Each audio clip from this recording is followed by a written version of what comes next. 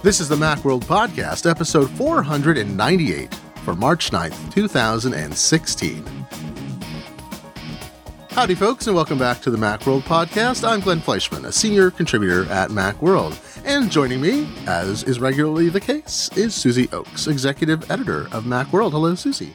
Hi, Glenn. How's it going? I am swell, and yourself? I am very good. I feel much better now. Yay! Yes, this is no longer the Plaguecast. Everyone in my house has been sick, so we're just taking turns, and now it's someone else's turn. I'm entering allergy season, but I'm also getting allergy shots. So the question is, do the allergy shots improve my immune response before allergy season hits? Who will know? It's a battle of the T cells, or maybe some other cells. I don't know. I'm not a biologist. However, I know where I can ask for help about Apple. I can't ask for help about biology. Maybe I could ask for help on Twitter about biology, but we got a few. So I'll just I'll pre-cap because we've got a few stories this week. We'll do a few small stories first, and we're going to talk a lot about the FBI case because that's been dominating the news. And then at the end of the Dormant podcast, cyber pathogens. Oh my God, Dormant cyber pathogen. That's a great metal band. I just love them. Dormant cyber pathogen. And then we'll talk about some encryption issues about Amazon's fire on, fire off situation, or off and on, and the Trojan horse ransomware. So that'll come towards the end of the episode for those looking for that. Just fast forward, hit the fast forward button. But to start with, Apple, signs of new things at Apple. Apple support is now accessible via Twitter. Wild. Yeah, that's amazing. It's fun. I don't know if you've ever... sometimes it's funny reading people's Twitter mentions if they get hilarious Twitter mentions. Macworld gets some funny Twitter mentions because some people out there in Twitter land are confused and they think that we are Apple. Yes. Or we're, like a branch of Apple, or we provide some kind of official Apple support. So we'll get like legitimate questions and that's like understandable. But then we'll also get like these hilarious tweets where like something will come out and it'll just be like all this like profanity. It'll be like, my iPhone doesn't work, you bleep, bleep, bleep, bleep, bleep. And it's really great. And I share them in our Slack and we love them. But so maybe we'll get fewer of those now. But and then the other mentions that I love reading are my friend Will Smith at Tested. He gets hilarious mentions of everyone thinking that he's the other Will Smith. But anyway, off topic. Yeah, Apple support finally joined Twitter. So people have like, an actual Apple Twitter account to ask their questions to. It's at Apple Support. And that's great because that means a lot of times you just need one little thing answered. And if you go to Apple's, if you like Google the problem, a lot of times you get like the Apple forums or the amazing, Mac Rumors forums or something. But it can be hard to weed through all those answers and find the one that really applies to your problem.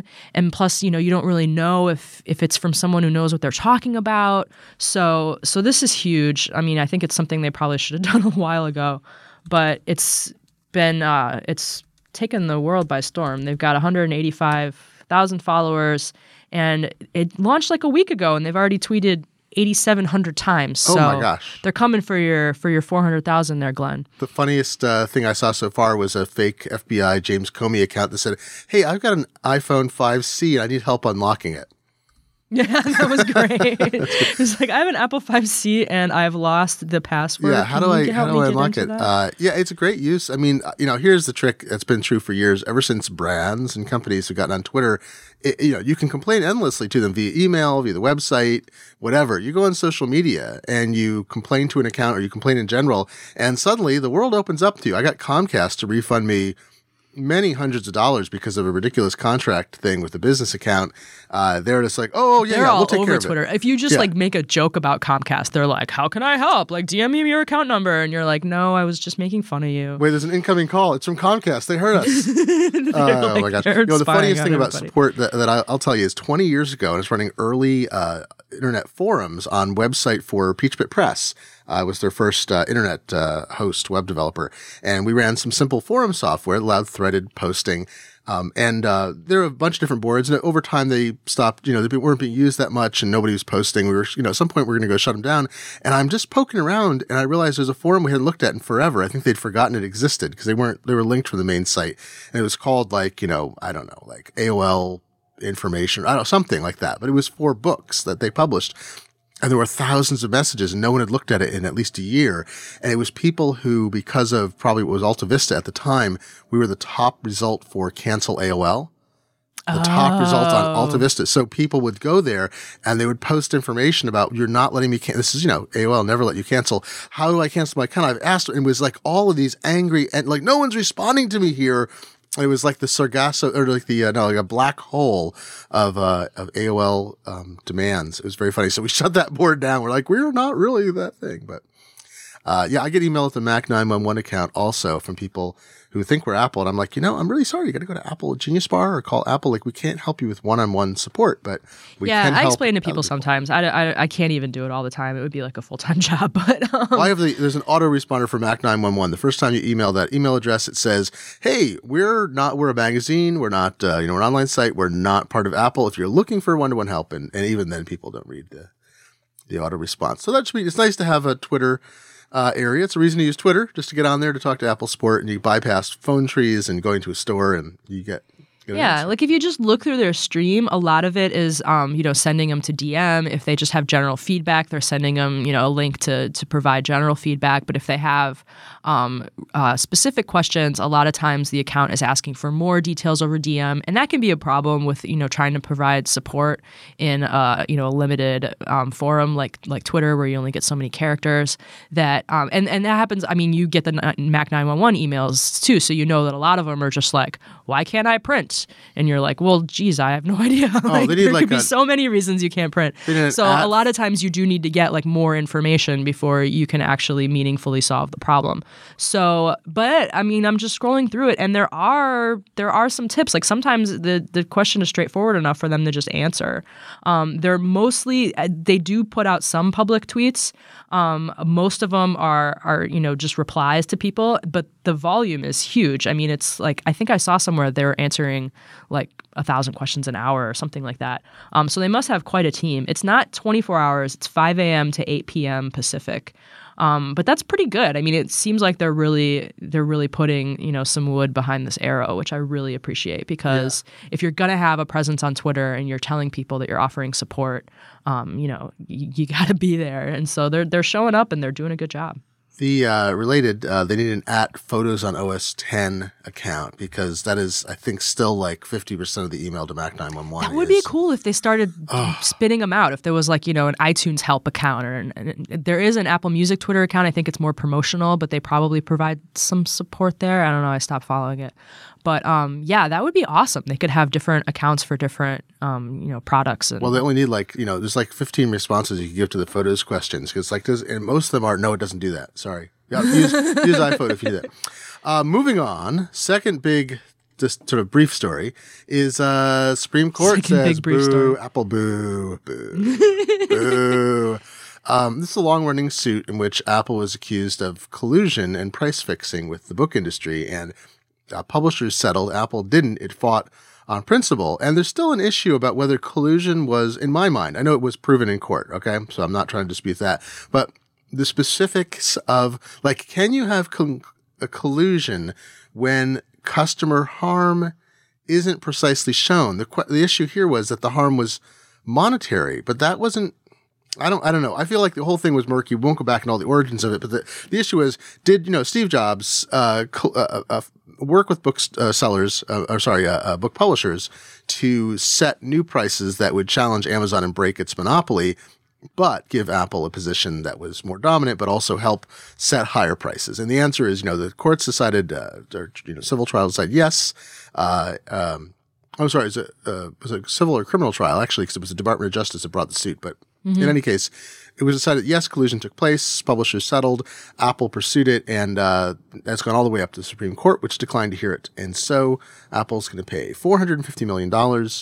Hunk of that goes to consumers, and yay, Amazon remains a monopoly, not a monopoly, but actually a monopsony. They're a monopsony and a monopoly in part. They don't own the market, but they own it to the extent that they effectively own it, that there's no real competition. So yay, consumers, yay, dominant player that controls the pricing. That's a great outcome. Woo! Anyway. Yeah, it seemed like, I've been following this, but not super closely because I don't really understand it super well. So Apple's accused of before, Amazon would set the prices and they would make best-selling books loss leaders at $10 and hoping you buy other stuff. And then when Apple launched iBookstore, people were like, well, why would we pay $15 for a bestseller over there when we could get it for $10 at Amazon? But Apple was trying to work with the publishers to let them set their own prices. And that seems like it would be an understandable thing. Like if you're selling a product, you should get to set the price, right? So well, the collusion part was that then they would prohibit Amazon from selling books at these other prices, which is tricky. So they wouldn't let Amazon buy it for 15 and then still sell it for 10. Exactly. And there's issues about being able to set minimum price, because there's an issue about whether you're there's an agency model, which is what has now happened. It has shifted to that versus I think it's like a wholesale model. So the wholesale model, you pay a fixed price, whatever that price is that the publisher wants to charge, and then you charge any price you want. In an agency model, you agree on a price, and there may be discounting and other exceptions that you work out. Why did I find that so hard to understand all these years? Well, because it's presented in this way, because there are partisans, because some people are anti-Apple and some are pro-Apple. What you won't find is typically people who are trying to defend Amazon's right to control the book market, but that's really what this was about. Now, what they could have done is they could have done things like it's perfectly legal to have exclusives. So they could have said all new books are going to be priced at, these 5 publishers have all agreed separately with Apple that that new hardcover books, their ebook edition is going to be available for the first 120 days exclusively from Apple or other companies that agree to this agency model. After that, we'll let it, there's lots of ways they could do it. Instead, they simply refused to sell to Amazon unless it agreed to pricing. Now, in the end, what's interesting is Amazon, there's a couple interesting trends going on. It's kind of funny to see this settle now.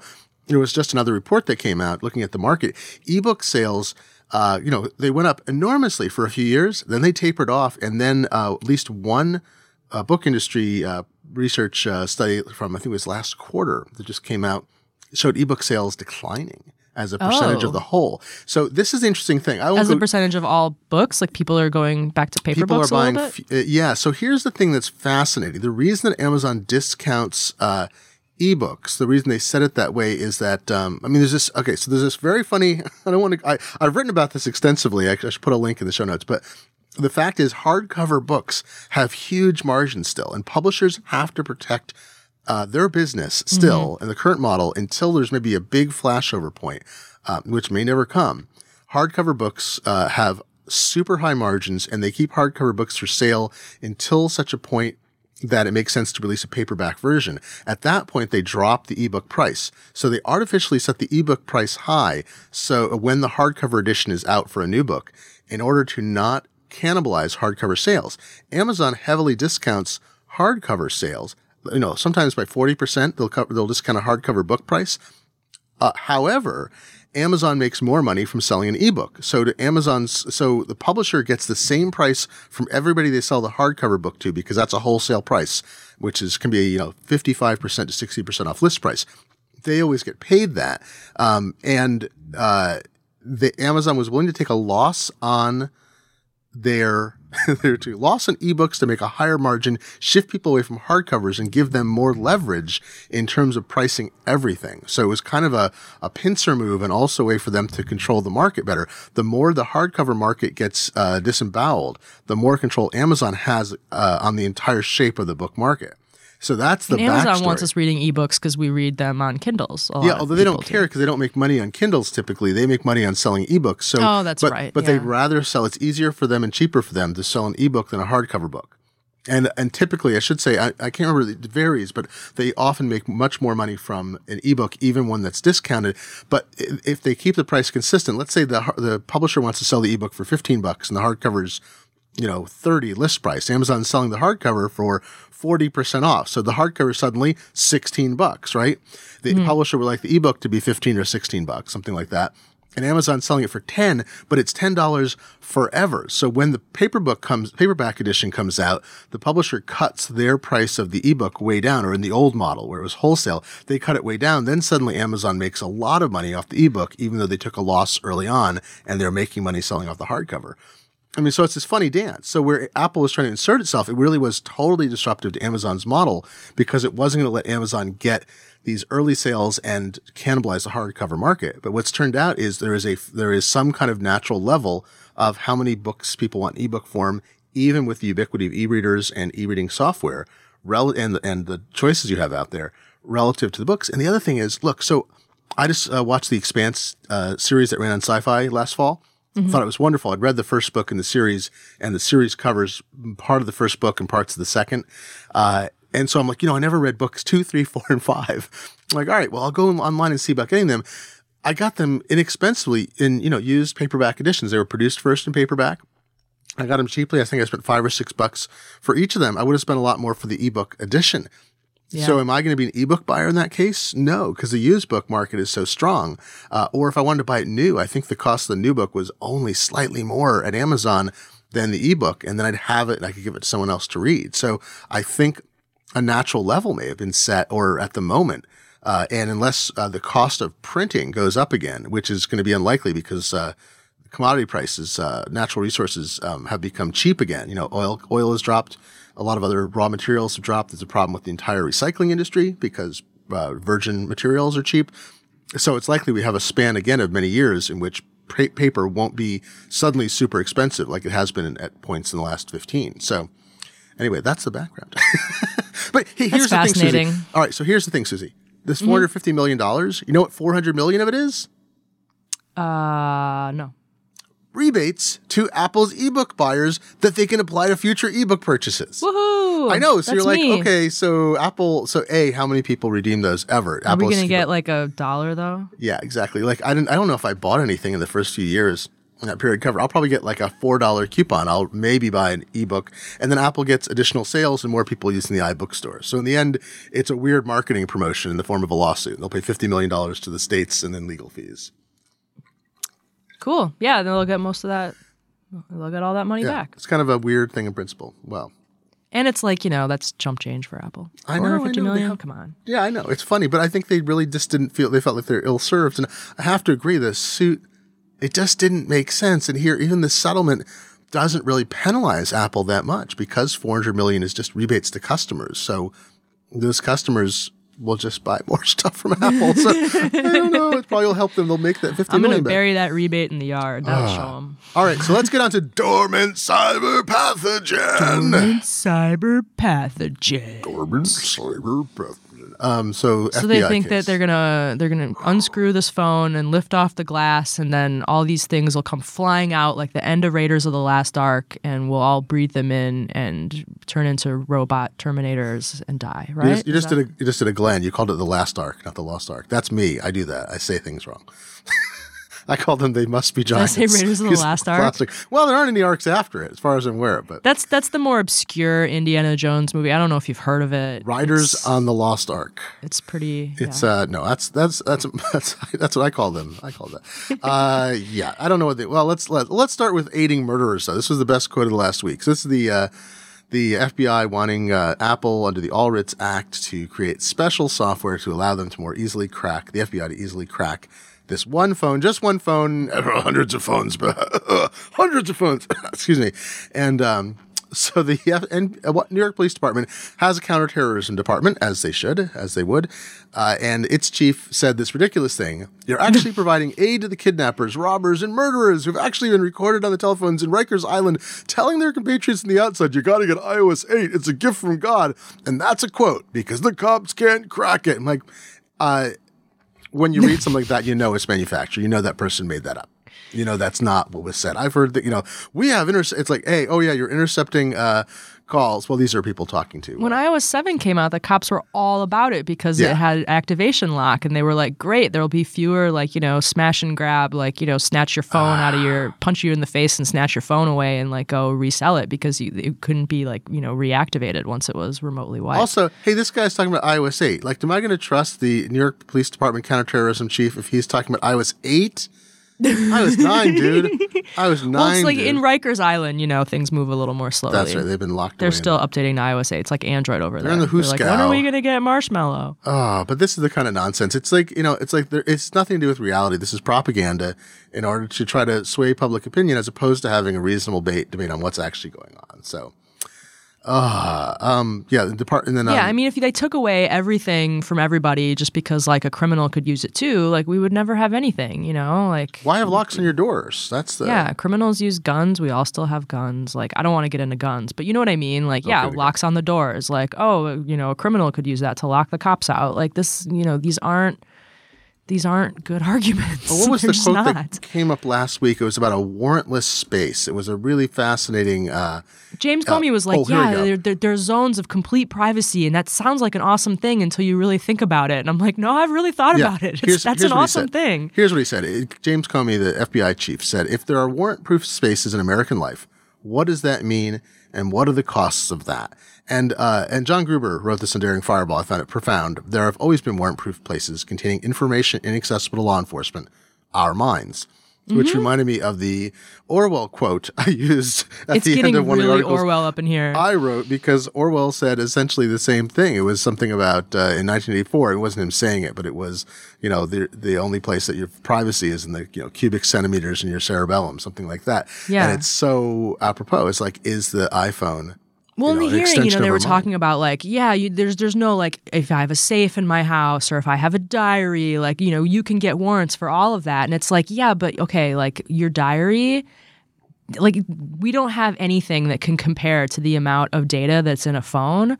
Like your diary doesn't have a list of every single person that you've talked to, and it doesn't have, GPS tags of everywhere you've been and what time you were there. Your diary doesn't have a copy of like every photo you've ever taken.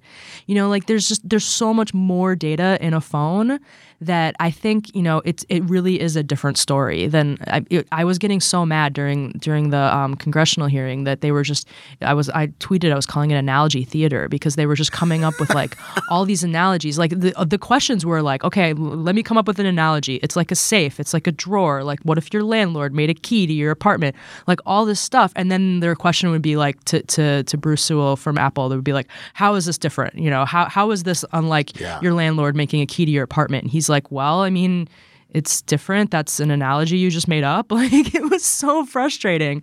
So yeah, I mean, Gruber's point about how they've never been able to get in your brain, and your phone is like, it has the amount of information, like that's the closest thing that you can kind of, make a parallel to. It's more than some papers in a drawer. It's more than, your secrets written in a diary, because it can track your movements. It's got your freaking heart rate in it. Like I don't know how they'd use that to solve crimes, but it's so much bigger. Well, they could prove you were climbing a flight of stairs at a time when you said you were sitting in your living room, perhaps. I don't know. I don't know. Because they could use the barometer information. Well, I mean, here's the thing too: is it's not even like I don't think I certainly am not arguing. I don't think you're arguing that law enforcement shouldn't have the right to attempt to gain access to that information, but because it is so critical and private that we should have the right to protect it against any purpose, not just against the legal one. I mean, what it boils down to is the FBI wants to set up a fight, and some other folks in government want to set up a fight that this is about.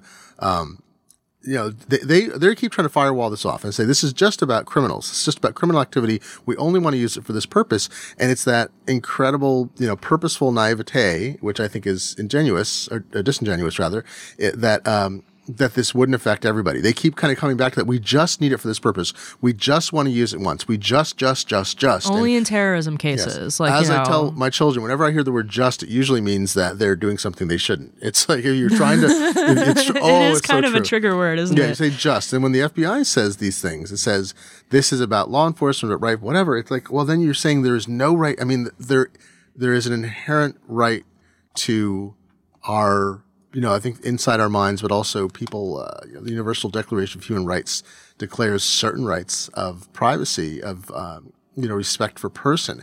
And law enforcement can override some, but not all of those. And there's this idea that when the FBI talks this way, the FBI does not have absolute rights to everything. When they talk about, well, we should be able to get in the safe, it's like, yeah, with a warrant in the right circumstances. The problem with this kind of technology is that it can be exploited without a warrant, with simple possession of a device, or without even possession of the device. These things can be exploited by law enforcement and other parties we're worried about, or by dictatorships. It's when they try to even restrict it to, we have a warrant, we have the phone in our possession, that's the only time this would be used. That is also specious. Like, even if you disregard all the privacy issues about, most of the uses. So, hey, so a powerful weapon in this defense is the judge in the New York ruling. I think we talked about this last week. It came out before the last podcast. The DOJ is now fighting this New York ruling where Judge Ornstein yes. Released an extremely detailed opinion. I heard more about it after we talked last week. He is part of a movement of magistrates, and I didn't realize how he wants it to be like a greater conversation. He basically agrees with Apple that this is a congressional issue, and they shouldn't be using the All Writs Act to get this done. I dig it. So he wrote a super long. I mean, this is what if you don't want your opinions to be overturned by an appeals court, you document like crazy. It doesn't mean they won't be, but and I think Judge Posner is the appeals court above him, and Posner is a really interesting guy. Love reading his opinions. He wrote about the Sherlock Holmes copyright case. He has a book on plagiarism. He wrote really movingly about his opinions about Justice Scalia a couple of years ago. So Posner, I think, will wind up being one of the people who responds to this on the appeal, and that'll be fascinating. But Ornstein is trying to provide a basis, with massive amounts of citation, so that in order to get a court level decision overturned, it has to be on the facts. It's not on the facts. It's on the process, on the legal process, and precedent and so forth. So the appeals court has to feel firmly that all the facts are in place. And when you document it like this, it gives you a higher chance that the court is not going to try to overturn something unless there's obvious errors. So that's fascinating. So the Department of Justice is fighting there. So it goes from the magistrate judge up to what's next, like the district court? Or? In New York State, I think there's the Supreme Court is actually the appeals court level, and they handle, I forget the organizational thing, and then it will go, because this Judge Ornstein is a New York magistrate. I know we get to so much the legal system here, don't we? Yeah, he's a magistrate. He's a magistrate in Brooklyn. In Brooklyn, yeah. And so it will go, I don't know the next level. Yeah, the Supreme Court. The Justice Department has asked the district court judge, Margot Brody, to hear the case. Does the Justice Department get to pick the judge? That's weird. I don't know. Well, I don't know. This is where we'll have to get legal experts on to talk about that. But I think there's 3 levels of appeal above this. Because the district court, I believe there's a higher court in New York State, and then it would go up to perhaps a U.S. District Court and then to the Supreme Court, conceivably. So this could be many, many years if it gets bumped up, but we'll see. Craig Federighi, meanwhile, being talky Apple executives. Very fascinating. I like him. Yeah, he seems like a mellow dude, and he wrote a piece in the Washington Post, or it was under his byline. Let's just be fair; we don't know. I'll give him credit. He's a good talker. Maybe they said it was his first op-ed. Like Apple sent it out, and they were like, "This is his first op-ed." So, but it was basically it was absolutely. I believe you, Craig. It was absolutely dead on. I'm sure they proofread it in house. Absolutely dead on, which is that. If you want to roll back to iOS 7, you're rolling back to a point at which the iPhone was vastly less secure against hackers and malicious parties and malicious governments and the rest. So you're really saying, when you say when the FBI says we prefer this older version, it's like you're also bringing all the baggage with it, which everybody was complaining about. Law enforcement complained about it. And urged people to, you have the White House urging companies to protect, to build better systems. You have the Internet of Things coming out, in which you have the FTC talking in detail about what best practices should be and trying to get even maybe some enforcement power. In fact, already bringing enforcement actions against companies. There was a settlement recently because a company, I'm forgetting which one, a company didn't properly secure data, even when they were aware of it. So, you have we need that. Yeah. I mean, we've seen with the VTech, like little kids' data got stolen. Oh, I mean, we've seen creeps talking to babies through the through the video monitors. Oh. There's creepy people out there doing creepy things. And companies, people should buy technology from companies that care about keeping your data safe. And that's supposed to be a good thing. It's true. And there's Yeah, I love this op-ed. It was really great. We're going to link it up. Everybody should go read it. We get back into the whole the backdoor issue, which is, the FBI technically is not asking for a backdoor. They're asking for a custom operating system that would allow them to carry out just take the vicious guard dog away from the front door and let us pick the lock. Whenever he says no, that, I'm like, oh my God. You pick the lock and you tase that guard dog yourself. We're so boned. Just kidding. Don't tase dogs. Don't tase dogs. The Macworld podcast is officially against dog taste. We are boned. That's our policy. It's on the front page of the site. We are so boned if the FBI chief actually believes that there's a thing that Apple could turn off, as opposed to Apple having to essentially engineer around it. And here's the thing. I mean, we were talking about this already. I'm just loving that Apple is, I like, what is 9.3.1 going to look like? Like 9.3 won't include this, but 9.3.1 is going to be like, you will no longer be able to sideload firmware on this version. It's like, boom, and that's it. Unless that's made illegal. I saw someone post this thing today. It's like, better get to know your local drug dealer now, because next year that's going to be who you're buying your phone from. And I was like, oh, wow, that was good. Yeah. That was good. And it's true. It's like, genie out of the bottle. We keep coming back to this. It's like, if the FBI manages to force Apple to do this, it's going to, harm Apple's sales worldwide, harms privacy and democracy and freedom. But also it means that just people will try different stuff. They'll run different stuff. Yeah. There's other phones. There's like Black Phone. There's other phones that are built for, like super secure purposes, and those companies might not be as agreeable. They might be located outside the U.S., and then law enforcement has even fewer options. So you and I talked about this on a different podcast. We were both on the Clockwise podcast recently on the Relay Network, and talking about like what would Apple do if this, if they were forced to make changes. And I'm like, Apple could open up iOS and let you sideload apps, and for certain things, or open up the API, and then you'd have to have Congress pass laws and a president sign them that would ban the use of specific APIs in you're like operating systems, and you're thinking at that point, does that happen? So Apple could actually it could modify iOS to allow third-party cryptographic plugins that came from wherever, and then they have to be banned. Then you have who's going to enforce the download and installation of third-party cryptographic plugins that work, and on and on and on and on. You're like, it just shows you how ridiculous it is. You're going to criminalize people's desire to be free from hackers. No. Well, then there you go. That's essentially what they're doing. They're trying to criminalize people's desire to be free from hackers. And I understand the law enforcement part of this. I totally do. But it's also like, this is the thing we keep coming back to, is that there are so many other tools law enforcement has and that it uses. And you have all these law enforcement people saying, this is all a feint. It doesn't really help. Like, this isn't really help with police work.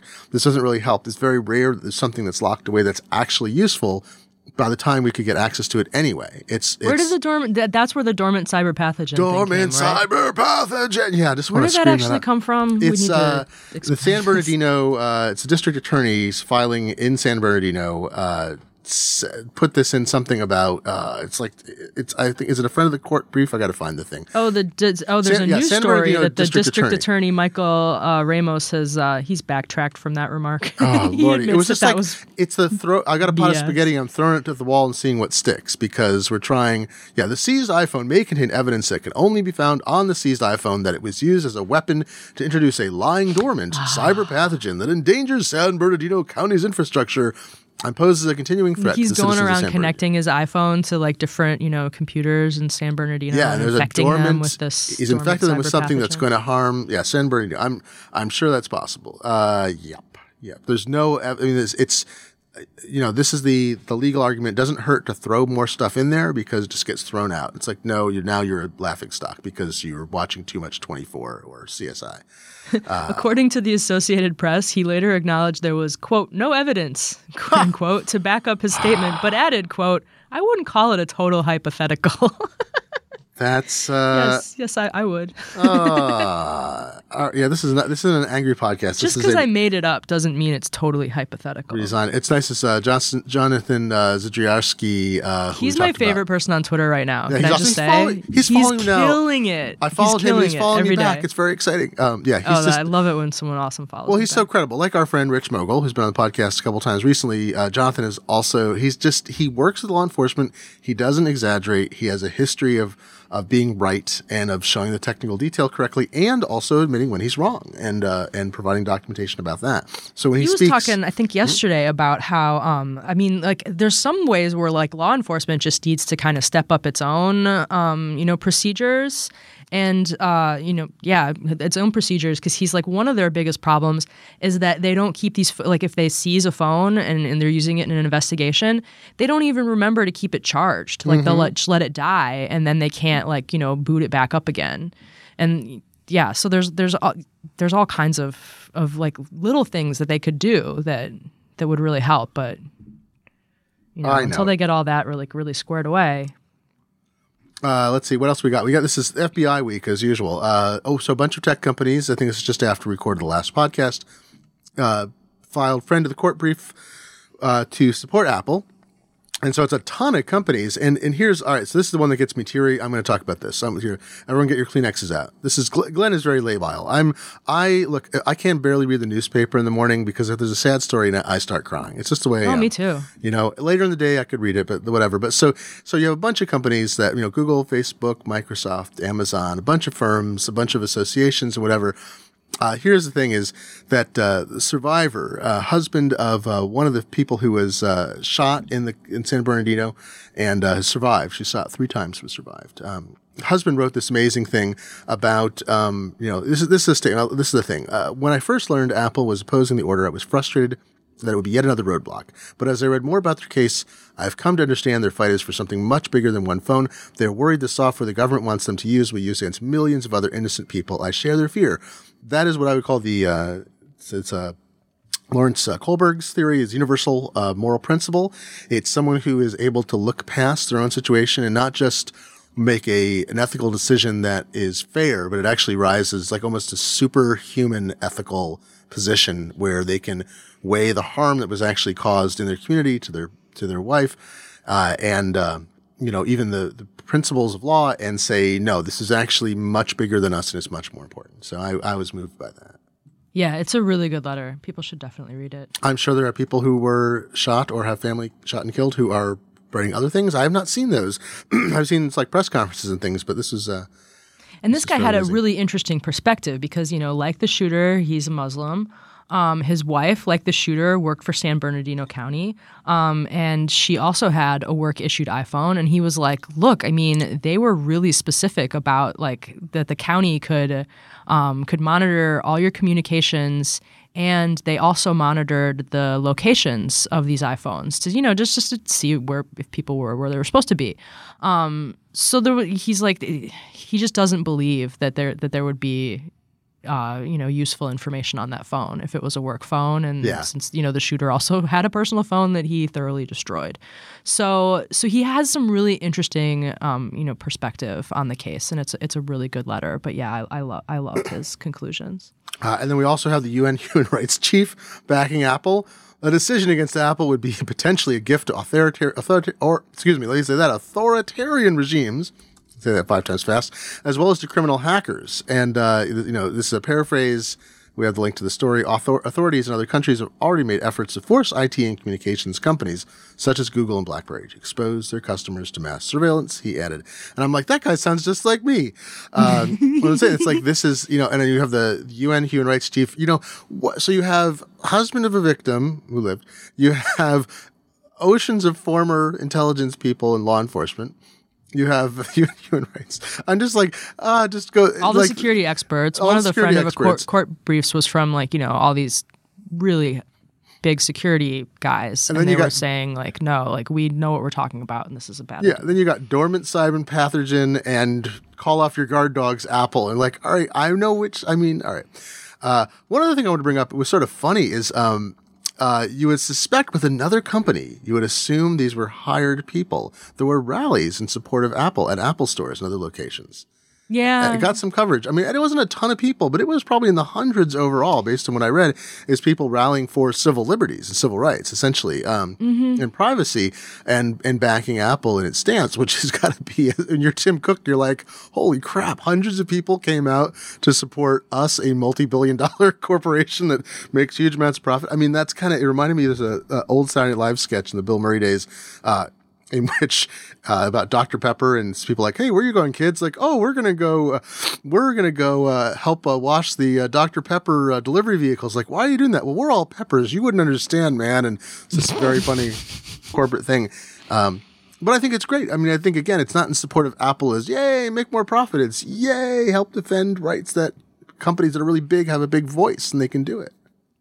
Yeah, I mean, if there was another product in my house that was, the subject of litigation and controversy and stuff, like it would be hard for me to care. But your phone is just so personal, It's got all your stuff in it, and it's like the first thing I look at when I wake up, and it's the last thing I look at when I go to sleep, and that's probably a problem of mine. But yeah, it's just such a personal thing, and to know that the government wants into my phone. Like, I mean, not specifically wants into my phone, but you know what I mean? Like, this is a scary thing. This is scarier than,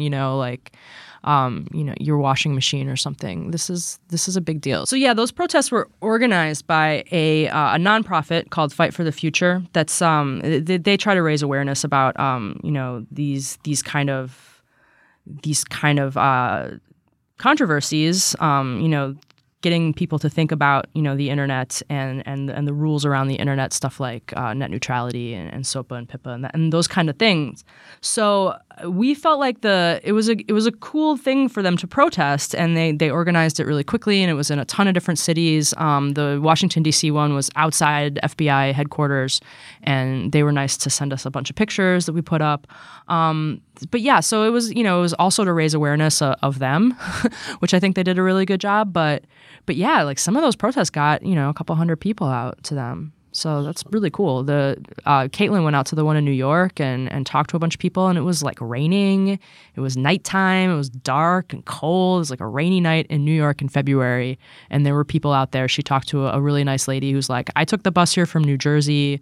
I've never come to a protest before, but I think this is really important. So that's really cool that people are, they're taking the time to speak up and say, like, this affects all of us. It's good. I think as things go along, we may see more of that. And it's funny. I was thinking this line popped in my head. I had to look up where it came from. When you're talking about, that's my phone. That's where I keep everything. It's from The Tick, from the animated series. An interviewer is asking the Tick about his superpowers. He says, "Well, can you blow up the world?" And the Tick says, "Egad, I hope not. That's where I keep all my stuff." So I was thinking about my phone. Don't blow up my phone. It's where I keep all my stuff. Yeah. Great show. Well, so that's our FBI cast for the week. I don't even like my phone to run out of batteries. Like, I get panicked if I can't turn it on. Much less accessed.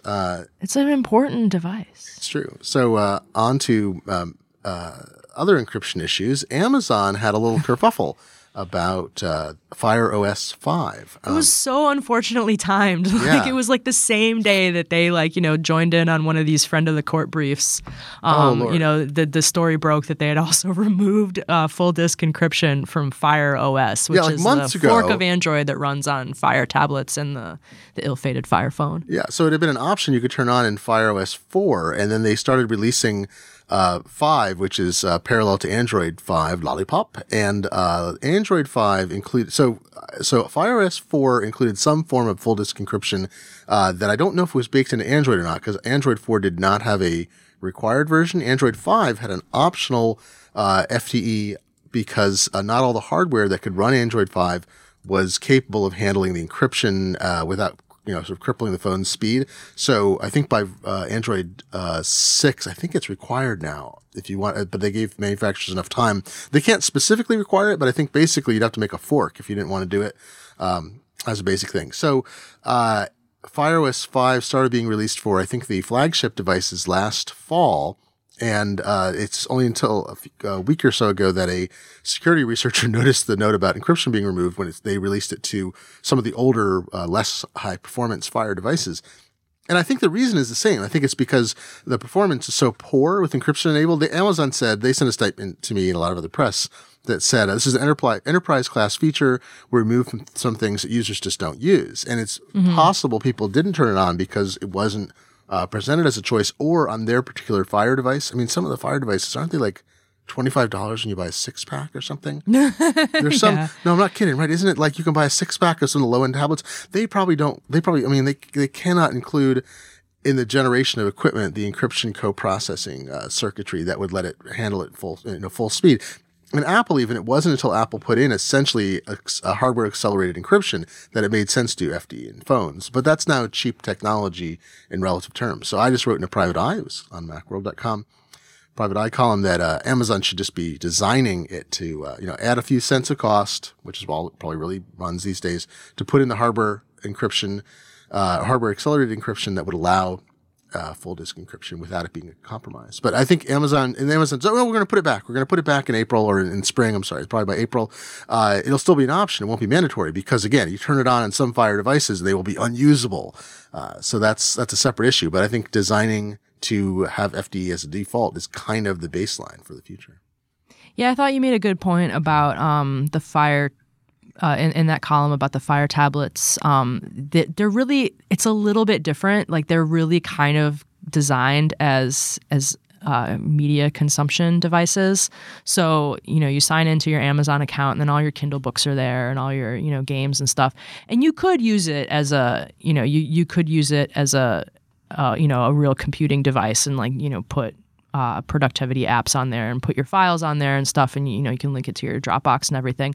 But most of the information is going to be pulled from the cloud. So if there was a way to remotely wipe all your credentials from it, maybe full disk encryption wouldn't be quite so important. But yeah, it was such terrible timing that was when they decided. That was when the story broke that they were taking it out. So they very quickly just backtracked and said they were going to put it back in.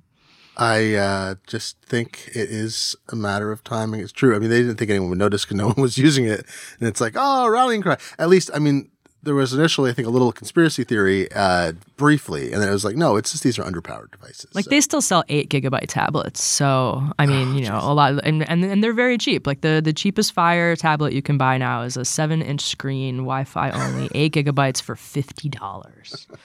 So it's kind of it's not exactly apples to apples, but it's, this should just be the standard going forward. As we should all the arc of technology should be moving towards encrypting everything. Yeah, I mean, there was a point when Wi-Fi wasn't being included in things that made sense to put Wi-Fi in because it cost $50 to put it in, and then by the time it hit market, that's hundreds of dollars in cost or something. You're all right, that's too much, and then it's all right, well, it actually costs $1.50 to add Wi-Fi, high-speed Wi-Fi with chips and circuitry, and anyway, it's already built into your system on a chip or whatever. It doesn't. You're actually disabling Wi-Fi to not include it. I feel like this has to fall in the same categories with the exponential increase in computational power and the development of circuits that are chips and circuitry that are specifically designed to make this happen. It is no longer an excessive cost. Even if they're selling the Fire as a loss leader, they can take a few more cents off it and give people that additional security. Yeah. I would pay $52 for this tablet. Exactly. That would be fine. It's probably, at this point, it's probably still a bargain. It's probably a feature they just have to flip a switch. Hey, can you, call China. Hey, China, can you, just flip that one switch in the manufacturing line? Sure. It's $65 if you want it without special offers. Oh my gosh. Which is them putting ads on the lock screen. What was this? They had a 6-pack deal that cracked me up. Was it $50 each? I've never seen this 6-pack, but I'm intrigued. Over Christmas, it was, Fire. Oh, I'm sorry. They were $50, not $25. This was, you can get a 6-pack for $50 each of 7-inch Fire tablets. So you're all the nieces and nephews are getting their own Fire tablets this year. Actually, it was cheap. It was 6. I'm sorry, it's 1 for $50, 6 for $250. So you got one free, essentially. Oh, buy 5, get 1 free. That's nice. It's a clever idea.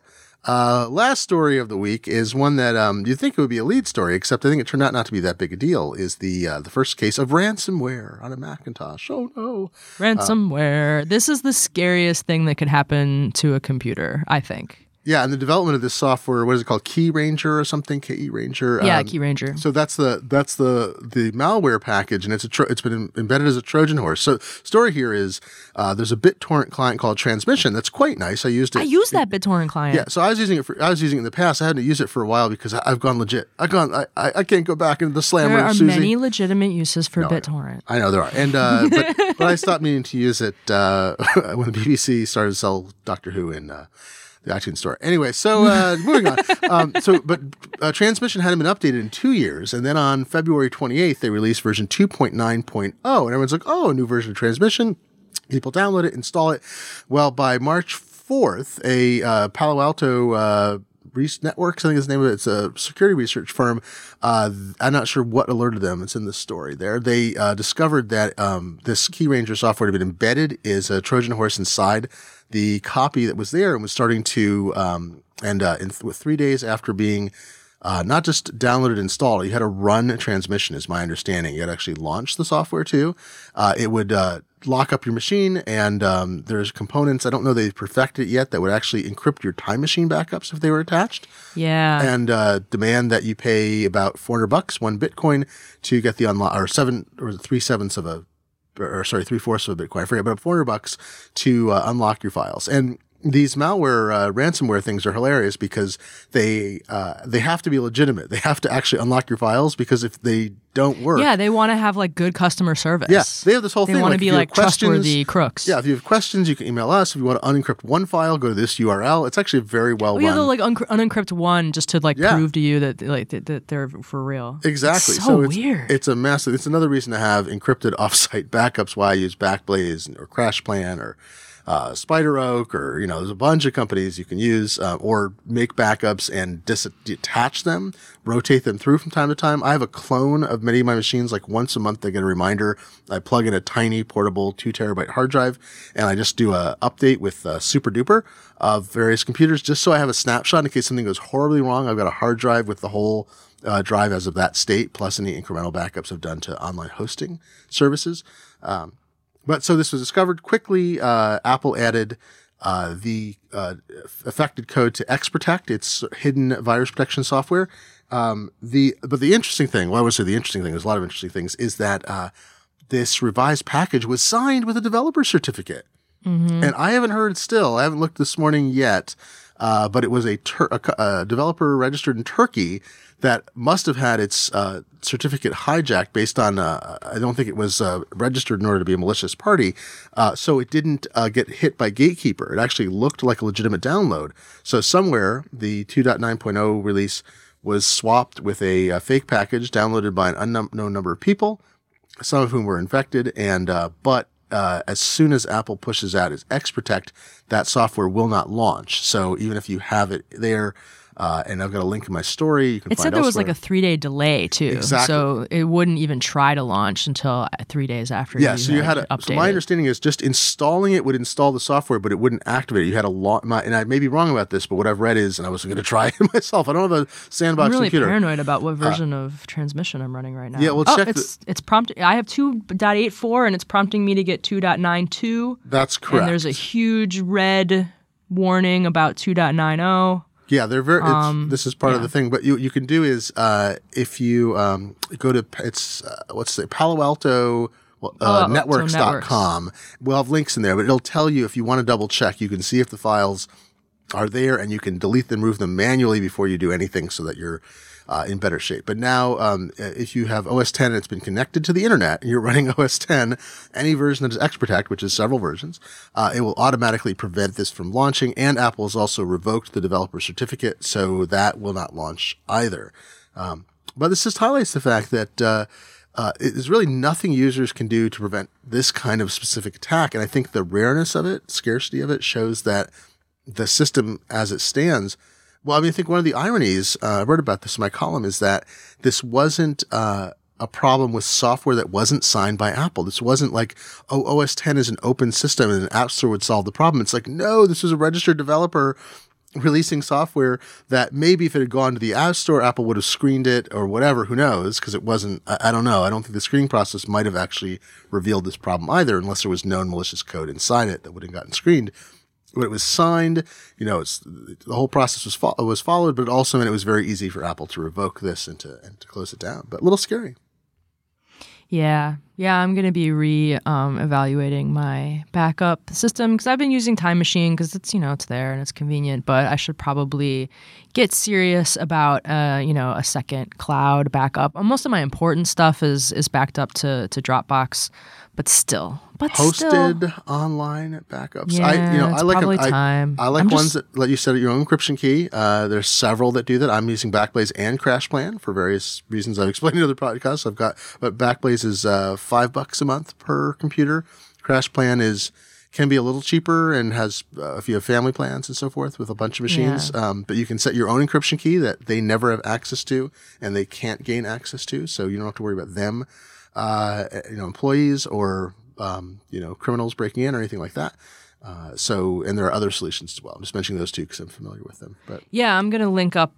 Chris Finn did a good ultimate Mac backup guide for us recently, where he kind of went over all the different all the different options available to you and how to kind of pick the routine that's going to work best for you. So I'm going to link up that. And then I know you've written about Crash Plan and Backblaze and stuff. So we'll link up all that. So everyone can take this opportunity to make sure, because it sounds like this particular thing is, not going to be an issue anymore. And probably affected very few people, but the Mac is a bigger and bigger target all the time, and these things are going to keep coming up. So we should all be backing up anyway. It's just good practices. If you can at all. I mean, this is the thing. You can get multi-terabyte external drives that don't even have to be powered for such little amounts of money. I mean, I got now all my Macs are USB 3 capable, which is awesome because that's, in the end, I don't think I can transfer more than about 90 megabytes per second, which is fine. I mean, I think the maximum performance is 5 gigabits per second, which is about 500 megabytes per second. But 90 is fine. And so, doing these clones using Carbon Copy Cloner or Super Duper or even, disk utility, disk imaging, whatever, you can make these backups, Time Machine. But, just getting a small portable drive, plugging it in, spending 10 or 15 minutes to update a clone, and then you just have that as a separate thing. You put it in a safe deposit box, bring it to work if you've got it at home or vice versa, and you just have that copy that's there just in case you don't lose everything that way, plus off-site hosted encrypted backups. Yeah, all right, well, ransomware sounds like the scariest thing. That's like my nightmare. It's terrible. I've seen this bookstore that I was doing some co-working at a co-working space. They got, and they're very sophisticated computer people, and some piece of software they were running turned out to be infected because they're brilliant there. They wouldn't have allowed an ordinary thing to happen, and they got their Windows system ransom. And I think at the end they had a backup. They're just like, F those guys. We're going to just wipe the system and go to the backup, and we'll lose a couple days' work because we're not going to pay these jerks anything. But the article that IDGNS wrote for us about this said that a Los Angeles hospital last month paid $17,000 to ransom their files because it was freaking medical records. They got to get those. Did it work? They got it back though, right? Yeah. Yeah, that's the thing. This is like I think we talked about this before. It's like the Somali pirates and other pirates. Mm-hmm. If you start killing people, then what happens is the navies of the world come in and they all kill you. And that's what happened. And that's why we're not hearing as much about piracy at sea, because some of the pirates were, let's say, unprofessional and committed murder and other terrible things. And at that point, it stops being a negotiation.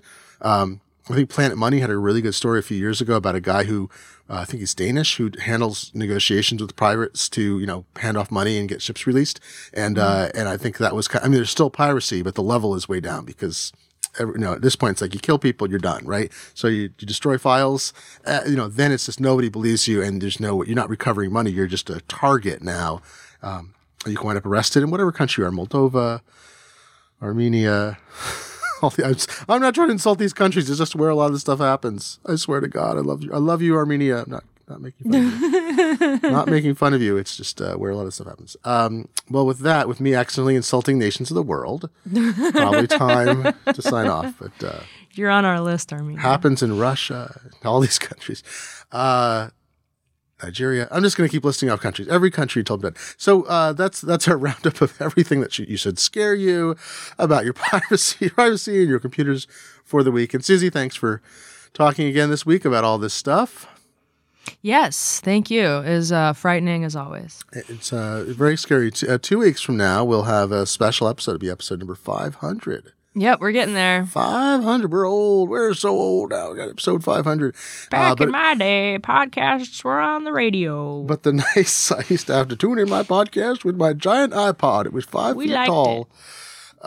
We'll have, that's going to be a special episode, partly because Apple's going to announce whatever we don't know, a bunch of stuff, probably a new phone. The rumor is that it's on the 21st, and we would record episode 500 on the 22nd, so it's going to be we'll have things to talk about that aren't the FBI, which is very exciting. Jam-packed, wham-packed episode, but until then, join us next week for episode 499. We should make it a clip show and just play 4 seconds from all the previous podcasts. Oh, that'd be good. I'm tuning in for news, and these people are giving me clips. It's a Simpsons episode for sure.